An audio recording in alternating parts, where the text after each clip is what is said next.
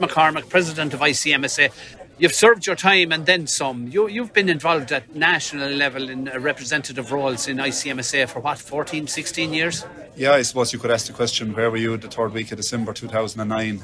I was elected dairy chairman at that time and gave 6 years in that role.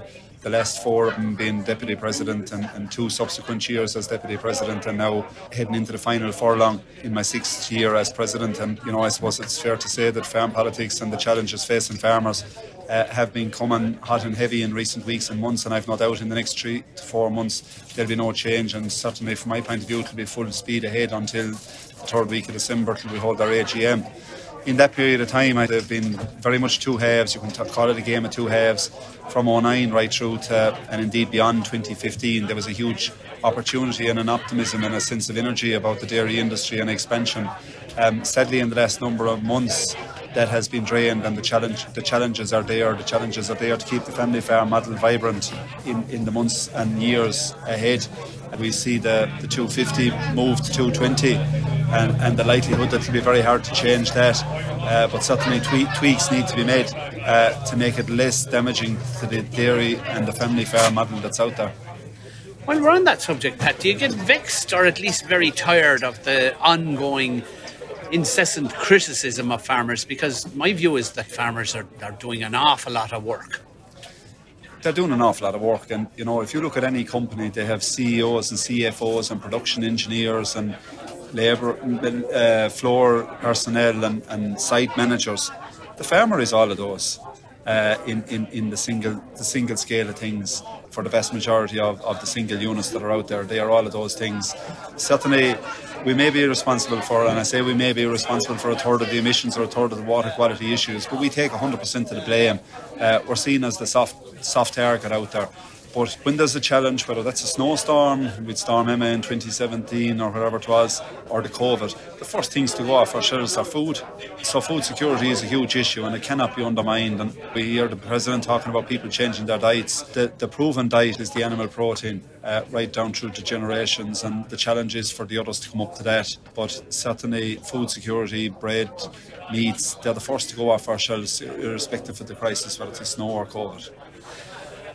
Pat, you referenced the abolition of quotas, which brought such great enthusiasm to the industry, and despite the critics, it was one of the great developments, experiences of our farming careers. Yeah, without a doubt. I suppose for myself, I took over farming in 1998.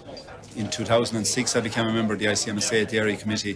There was a huge apprehension for the family farm model about being blown away with the abolition of quotas, and ICMSA expressed that for a significant period of time. But I think, once they reduced the support mechanisms for European and Irish dairy farmers, it was a no-brainer. It has served rural Ireland extremely well. You go back to 2008-09, the deep claws of recession. There was a lot of people in rural Ireland out there looking for work. You go out to rural Ireland today, anyone that wants a job has a job. Any young fella, irrespective of whether they're from a farm or not, that's willing to go out there and milk cows for the summer if they're in second and third level education. They have a job, they have money in their pocket. The indirect in was the construction debate yesterday there with a political party, and Elaine Houlihan was on it from Mockra. And we were having that discussion. The contractor is used now by a lot of the larger scale farmers, and the contractor needs to have an employee. They may have an employee for the summer spreading story, but it's all benefiting. There's opportunities in rural Ireland, and that's created by the expansion of the dairy industry, directly and indirectly. Pat, you're still in office, and as you say, at full sprint for the next couple of months. What are the priorities for ICMSA up to the end of the year? And I presume nitrates is one of them. Yes, look, there's an ongoing review of nitrates and water quality. We have the budget, I suppose, in the intervening time, and one of the challenges, and I'll be disappointed if it doesn't come off, for the family farm model, the sole trader in the budget, is a mechanism to reduce the level of volatility, a fair management deposit scheme. Given that we've seen a reduction in milk price by in excess of 25 cents at this stage in 12-month period, it's unprecedented, but it shows the volatility that's out there. And farmers are coming in challenged to the stand, challenged after a visit to their accountant with the tax liability they have. Whereas if the management deposit scheme was in place 12 months ago, and McConnell was here only a few minutes ago, farmers could use that fund now to pay their tax liability. But there are many other challenges. The environment, it's very unfair to count the calf from 0 to 12 months. Something has to be done there, because calf welfare has been an issue during the year, and I was involved in some of the discussions and some of the highlights and the challenges that were associated with that. And, to count the calf from day one is disingenuous to the dairy farmer from a nitrates perspective. We need to move to 3 months and onwards, or 6 months and onwards. Something needs to be done there. There also needs to be a recognition of the crude protein content in the dairy nut. And if a farmer's using a 12% versus 18%, that should be recognised in the kgs of organic nitrogen per cow excreted. At a time, Pat, when farmers need more cohesion, more cooperation than ever before, there's a fragmented representative range of bodies. I saw what I thought was a quite unedifying interaction between IFA and ICMSA up on Kildare Street there last week or the week before. What did you make of that? Well, I'll quote, and I was listening to the radio coming in this morning, and the president of the IFA, and I'd have had a great working relationship with the IFA down through the years. In the last 14 years, I would have served on the Farmers Charter with Eddie Downey and with Tim O'Leary, and we'd have made great progress together. Unfortunately, they made a decision not to go into the Farmers Charter this year. The interaction on the day, look, we went in about our business. We felt there was 3,500 of our members exposed. It was regrettable that we were left with no choice other than to pass a protest. But we felt we needed to do that, to go in, to tell McConnell the issues of the day. A lot of the issues were the very same issues that were discussed outside, or being discussed outside, I'm told. Certainly, when we came out, we treated the IFA with respect, and we went down to the Buzzwell to do any media interviews that were required. Look, I don't believe there's anything to be got by shouting at each other. That's why I certainly didn't shout at anybody. It's unfortunate, I suppose, that there wasn't more dialogue prior to that, and maybe the opportunity to listen. But to quote Tim this morning on the Michael D, one's diet is the right of one's freedom, and to go in, I had a duty and an obligation to our membership to go in and to express the concerns that they expressed to me about the move from 250 to 220 and the subsequent consequences for the family farm model that we pride ourselves in representing. I'm talking now about the 50, 60, 70, 80 cowmen who has seen their herd reduced by 15% last year as a result, roughly, last year as a result of cow bending, and a further 15% come the 1st of January as a result of the change in derogation levels.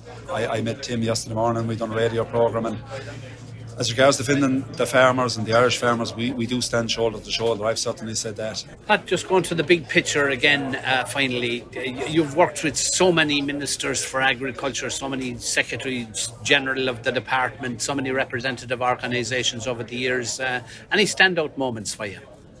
Look, there was a lot of standout moments. I mean, the beef talks, I was deeply involved there, and the 03 and the 4 Plus were significant, albeit I did propose on the day we finished in Black Weston that they be implemented immediately. It probably took 5 or 6 weeks before they were implemented. There was nobody around the table willing to second my proposal, and that was a disappointment. And that's one of the standout disappointments I have been involved in farmer representation, when the other leaders failed to support that, because it was inevitable that it was coming in. But unfortunately, for those that finished in that category of cattle in that period of time, they suffered as a result. The standout moment, Matt, you mentioned it earlier, has to be the abolition of quotas. I mean, there was 70 million euros of a fine, super levy fine paid in the final year of milk super levies. We all contributed to that, I'd say, right across the country, and the challenge that was there. But certainly the buzz that was there in the run-up to that, and the apprehension, the buzz and the delivery, and there has to be a degree of satisfaction in that. I mean, they had 2020 targets, and we met them, I'd say, sometime in late 17, early 18, and it has delivered for the economies out there, and I've touched on that. But to go around to the various sites where investment were made, whether it was Arriva, Lakelands, Dairygold, Tipperary Co-op, West Cork, and to see farmers' money, and that's effectively what it is, put into investing for the future generations. I think we have to protect the future generation of the primary producer now, and that is to protect the 220 that we find ourselves at today. If we can get back to 250, farmers will be delighted. But from talking to politicians here and abroad, I see that being a huge challenge. But protect the viability of rural Ireland, and by protecting farm families, you'll protect the viability of rural Ireland. I can't leave you, Pat, as president of the ICMSA, without reflecting on farmgate milk prices at the moment in free fall. No other way of putting it.